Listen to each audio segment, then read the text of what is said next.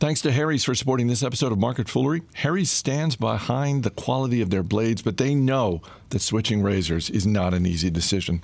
So they created a trial offer, and you can claim yours by going to harrys.com/fool.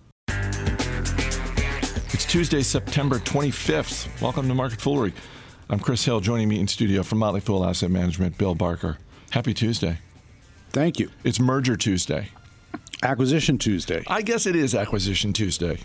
Although, as we talked about earlier today, there are plenty of Merger Mondays where it's like, look, this isn't a merger. This is really an acquisition. And it's not even Monday. Right.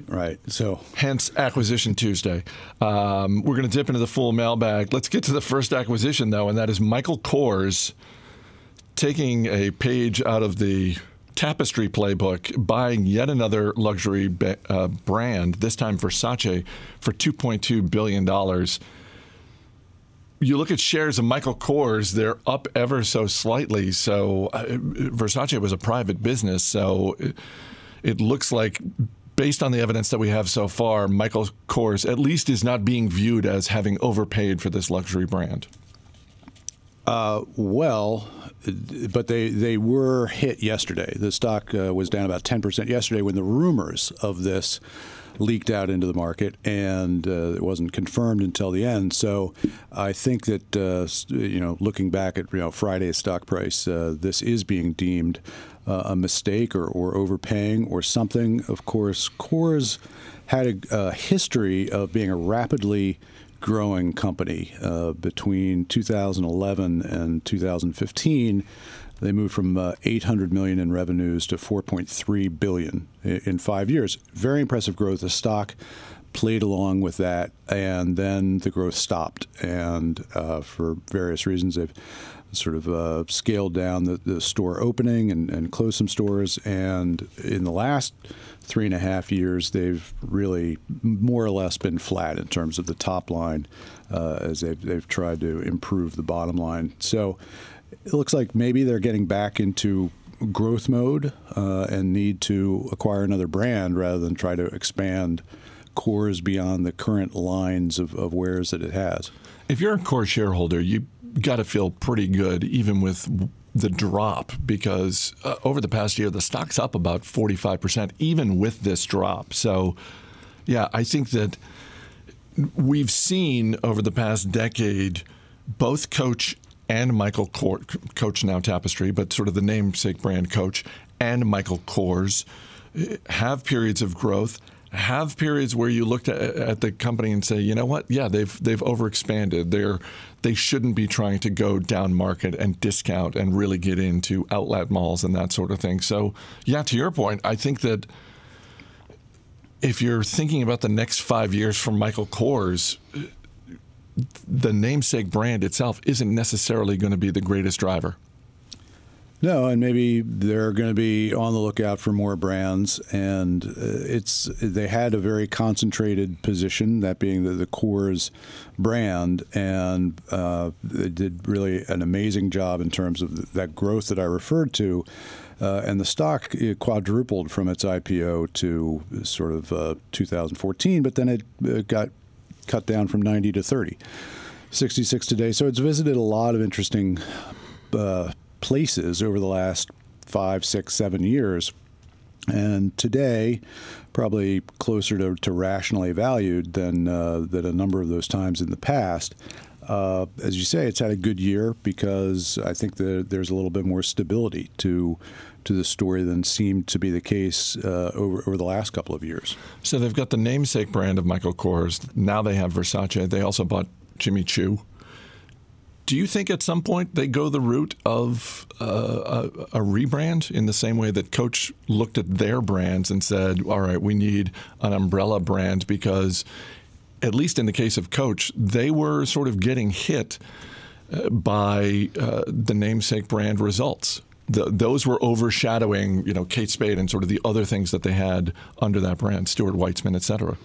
Yeah, I'm going to go out on a limb and say that they will change the name to Capri Holdings. Capri Holdings? Yeah. Why that? That's the announcement. Did that just come out? Yeah. Oh, okay. Yeah, so Wow. I've read the one more article, I guess, on that includes that information, and that is, I guess, Capri. What do you think? You've gone after a few rebrandings in your day. I have, yeah. Yeah. So does this pass the Chris Hill test? Well, I mean, let's be clear. It's in general, it's been a good indicator. In some ways, it's been a buy signal if I attack a rebrand, because there have been companies that have rebranded and I've ranted like, this is either a stupid name or this isn't going to work. And it turns out that was the time to buy. So let me put it this way. Capri Holdings makes more sense to me than Trunk or Oath. Tapestry. I'd say that's slightly above Tapestry. Yeah. Yeah. There's nothing wrong with Capri Holdings. No. I think that's going to work out fine. And as you say, when they do rebrand like that, it communicates, I think, to the employees of the acquired brand or future acquired brands that they are not taking a back seat to the name brand, and that is, I think, what will mostly be achieved by naming the company something else rather than keeping the Michael Kors name. Basically just the name of the company and the stock. It'll have a new ticker symbol, I'm sure, and I would look for additional brands to be acquired. Let's move to the second acquisition of the day, and that is Inspire Brands, which is the parent company of Arby's, Buffalo Wild Wings, and Rusty Taco. Inspire Brands is buying Sonic for $2.3 billion. That assumes the debt that Sonic had on the balance sheet. That's a premium of about 19%. And if you're a Sonic shareholder, drinks are on you tonight. Ooh, it's been a good year for Sonic shareholders. Before we go there, do you know what the Inspire Brands company motto is? No. We ignite and nourish flavorful experiences. Okay. That's okay. That's something. Well, they got Rusty Taco, Buffalo Wild Wings. I could see the ignition there, the igniting. You got a little bit of spice there, but it seems wordy, doesn't it? We sell food probably was a little too simple, but really that's what they do. Now all of my questions for Inspire Brands have nothing to do with the Sonic acquisition. They have everything to do with how many people it took to come up with that. That was a committee. That was not one person coming up with that. Oh, no. That was a bunch of people. That may have taken a year. And somebody, by the way, was married to each one of those words. Someone was like, look, whatever else we come up with, flavorful's got to be in there. Yeah. Ignite. Look, I'm okay with that as long as we have some version of ignite or ignition. Yeah. And we're not a restaurant, and we're not selling food. We're selling experiences. Yes. You know what? That's going after those millennials who want experiences rather than things. You know what, millennials? You want an experience? Get yourself into an Arby's. That'll be an experience. That's or a Rusty Taco. I mean, to go back to talk about the actual story, to no longer making fun of Inspire Brands' motto. This continues the trend, right? This continues the trend that we've seen over the last couple of years in this industry, which is it's hard out there to be a publicly traded restaurant. And in the case of Sonic, it was how much? Sure. For that amount of money, we will hop on board. Yeah, and there definitely are some economies of scale when you're putting together restaurants that are working with a similar demographic. I think your marketing can be streamlined, and the food costs can be streamlined by acquiring more operations. So it looks to me, not getting into what the price tag was, it looks to me like it makes sense. Arby's, Buffalo Wild Wings, tacos, and Sonic all fit comfortably into the same sort of category in my mind. Which of those have you been to? I've been to Buffalo Wild Wings. I've not been to a Rusty Taco because I looked at the website, there are only 28 of them, and they're concentrated in the western half of the country. I've never been to Sonic. It's a very long time ago, probably when I was in college, I went to an Arby's. Yeah. And you? Sonic, Arby's, Buffalo Wild Wings, but not Rusty Taco. Maybe when you're in Denver, you can hit one, maybe. Yes, they have them in Colorado. So it's a must stop. Depending on how close it is to the hotel that I'm staying at. I don't know if you've heard, but it's a pretty flavorful experience. That's what I've heard. So getting back to Sonic, a good year for the stock and a relatively tough year for restaurants in general. So I think that if they got a price that's worth being acquired at now, is with the economy being where it is, and with the future of these types of restaurants being a little less certain, I think, than they had been, although certainly more secure than your sort of mall-based retailers, I'd prefer to be hopping on board a conglomeration of known brand restaurants than something that is stuck to malls. So it's a little different, but it's still been challenging more than anything. And people are eating as much as ever, and eating out more and more is still the trend. But the inflation in input costs for food has been pretty dramatic this year, and has really been eating up the margins of a lot of these companies. And we've talked about this with other umbrella brands in the restaurant space. Most recently, last week we were talking about Darden Restaurants and sort of their portfolio of 8 different restaurant brands. I like to think that whether it's Darden Restaurants or Inspire Brands, they are getting as much data as they can on all of their different locations, and to the extent that it makes sense, they are swapping out concepts. They are looking at maybe some Arby's locations and saying, you know what, those aren't really working, but rather than shut them down completely, we're gonna flip them, and now they're going to be a Sonic, or we're going to turn them into a Rusty Taco or that sort of thing. But maybe I'm giving them too much credit. No, I think that makes sense to have that optionality in your business and not be married to a single concept. I mean, if you're Sonic and you're a standalone company, your choices are, well, how many more restaurants can we build? And if you have been in business as long as they have, there's a good chance, if you're a good operator, that you're in the best locations already. You're not getting around to premier locations where you're going to increase your per restaurant transactions. So I think having, as you see with something like Taco Bell and KFC and Pizza Hut, where there may be all 3 available in one location, that might be something that someday you're going to see with these companies. Quick shout out to Harry's.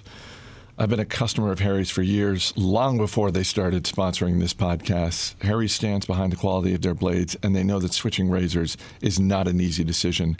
So they created a trial offer, and you can claim yours by going to harrys.com/fool. I actually need to go to harrys.com/fool to do a little shopping. I'm low on supply. I'm good on razors, but there are a couple other supplies that they've started selling that I need to pick up. Soap? No, I do have the soap, though. I'm good on soap. I need to get some more of the post-shave balm with the aloe. It's got the aloe. I don't know if you noticed this, but it's got aloe, and that makes all the difference. You can get a $13 value trial set that comes with everything you need for a close, comfortable shave. A weighted ergonomic handle, a 5-blade razor with a lubricating strip and trimmer blade, rich lathering shave gel, and a travel blade cover. And our dozens of listeners can redeem their trial set by going to harrys.com/fool. Make sure you go to harrys.com/fool to redeem your offer so you can let them know that we sent you. And it helps support the show, and we appreciate that. Our email address is marketfoolery@fool.com. Question from Jay in Atlanta. I'm a 24-year-old millennial investor, and I own a Robinhood account from which I hold my primary stock portfolio. Unfortunately, most of my investing has been mostly speculative up to this point. Oh, Jay, what are you doing speculating like that? I want to do a better job at quantitatively analyzing the companies I'm about to invest in. Do you have any tips or advice for me in how to do so? Any tools or platforms or suggestions that y'all have that could help in such endeavors? You're someone who researches stocks for a living. Any suggestions for Jay? Yeah, and actually, what I'll focus on first is you took a pause and so what are you doing speculating? But I think that the good news here is Jay has identified not only that what he has been doing is speculation, but he starts the sentence with "unfortunately, most of my investing." So he recognizes that this is not who he wants to be, and that is, when you recognize what your own weaknesses as an investor are, you're ahead of most, and that is, I think, recognizing the problem to an extent is, and I'm not saying this is a great problem, but I mean a big problem, but all right. People do speculate on stocks, especially when they first get involved with investing, checking prices multiple times a day and, thinking like, this has moved up a little bit. Should I sell? Speculating, right? And you and I have seen that in a couple of significant periods in our lifetime. And I'm thinking primarily of the late 1990s when people started investing online, and you can speculate and do well, and you draw the wrong conclusion. And the wrong conclusion is, you know what I am? A phenomenal investor. Everything I buy goes up. I'm just that good. And, unfortunately, a lot of focus goes into things which are best categorized as speculation. You can take the marijuana stocks right now. You can take, Bitcoin and tremendous amounts of attention because the movements are so dramatic in such a short period of time. And I think that those are, if not every part of those stories is speculation, a large chunk is. And I just wouldn't get started on things like that. If you know that you want to have some fun with a small portion of your money, do a little, have your sort of speculative portion of your portfolio to massage that part of what your attention, that's fine. But getting back to the latter part of the question, tips and advice on how to analyze companies, of course.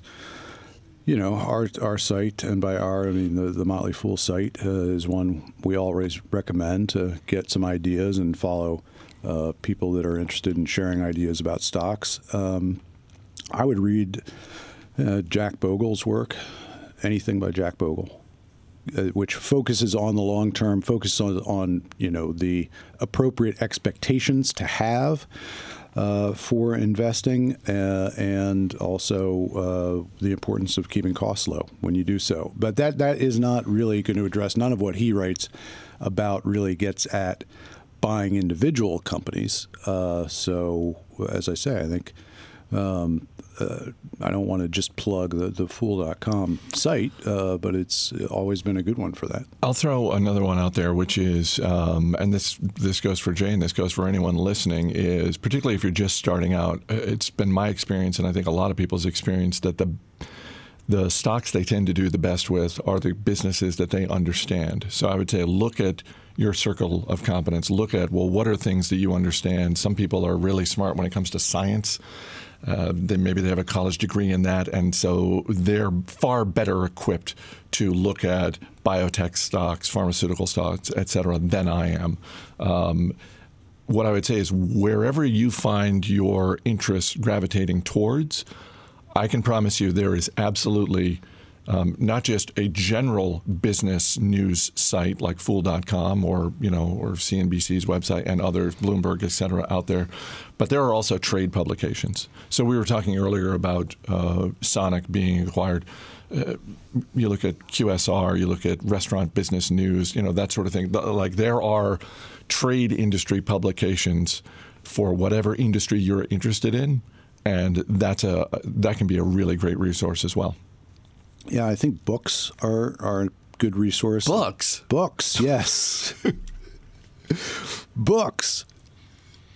Peter Lynch's books are a good place for a young and new investor to start reading some of his stuff. I think the numbers are somewhat outdated from the time that he was writing. You're not going to find a lot of stocks at the valuations that he was able to write about and where he made so many great investments and his money, so you got to make certain adjustments to a market that doesn't offer obvious steals the way he was able to write about, but just going through his thought process, I think, is good. The Warren Buffett Way is a good book for actual learning about some valuation, not by Buffett, but about Buffett and about his how he was finding stocks. It was written a couple decades ago, but I think the math is still good there. And speaking of Buffett, if you go to the Berkshire Hathaway website, you will find two things. One is you will find a website that appears to have been built in 1997. And second, you will find the annual letters from Buffett.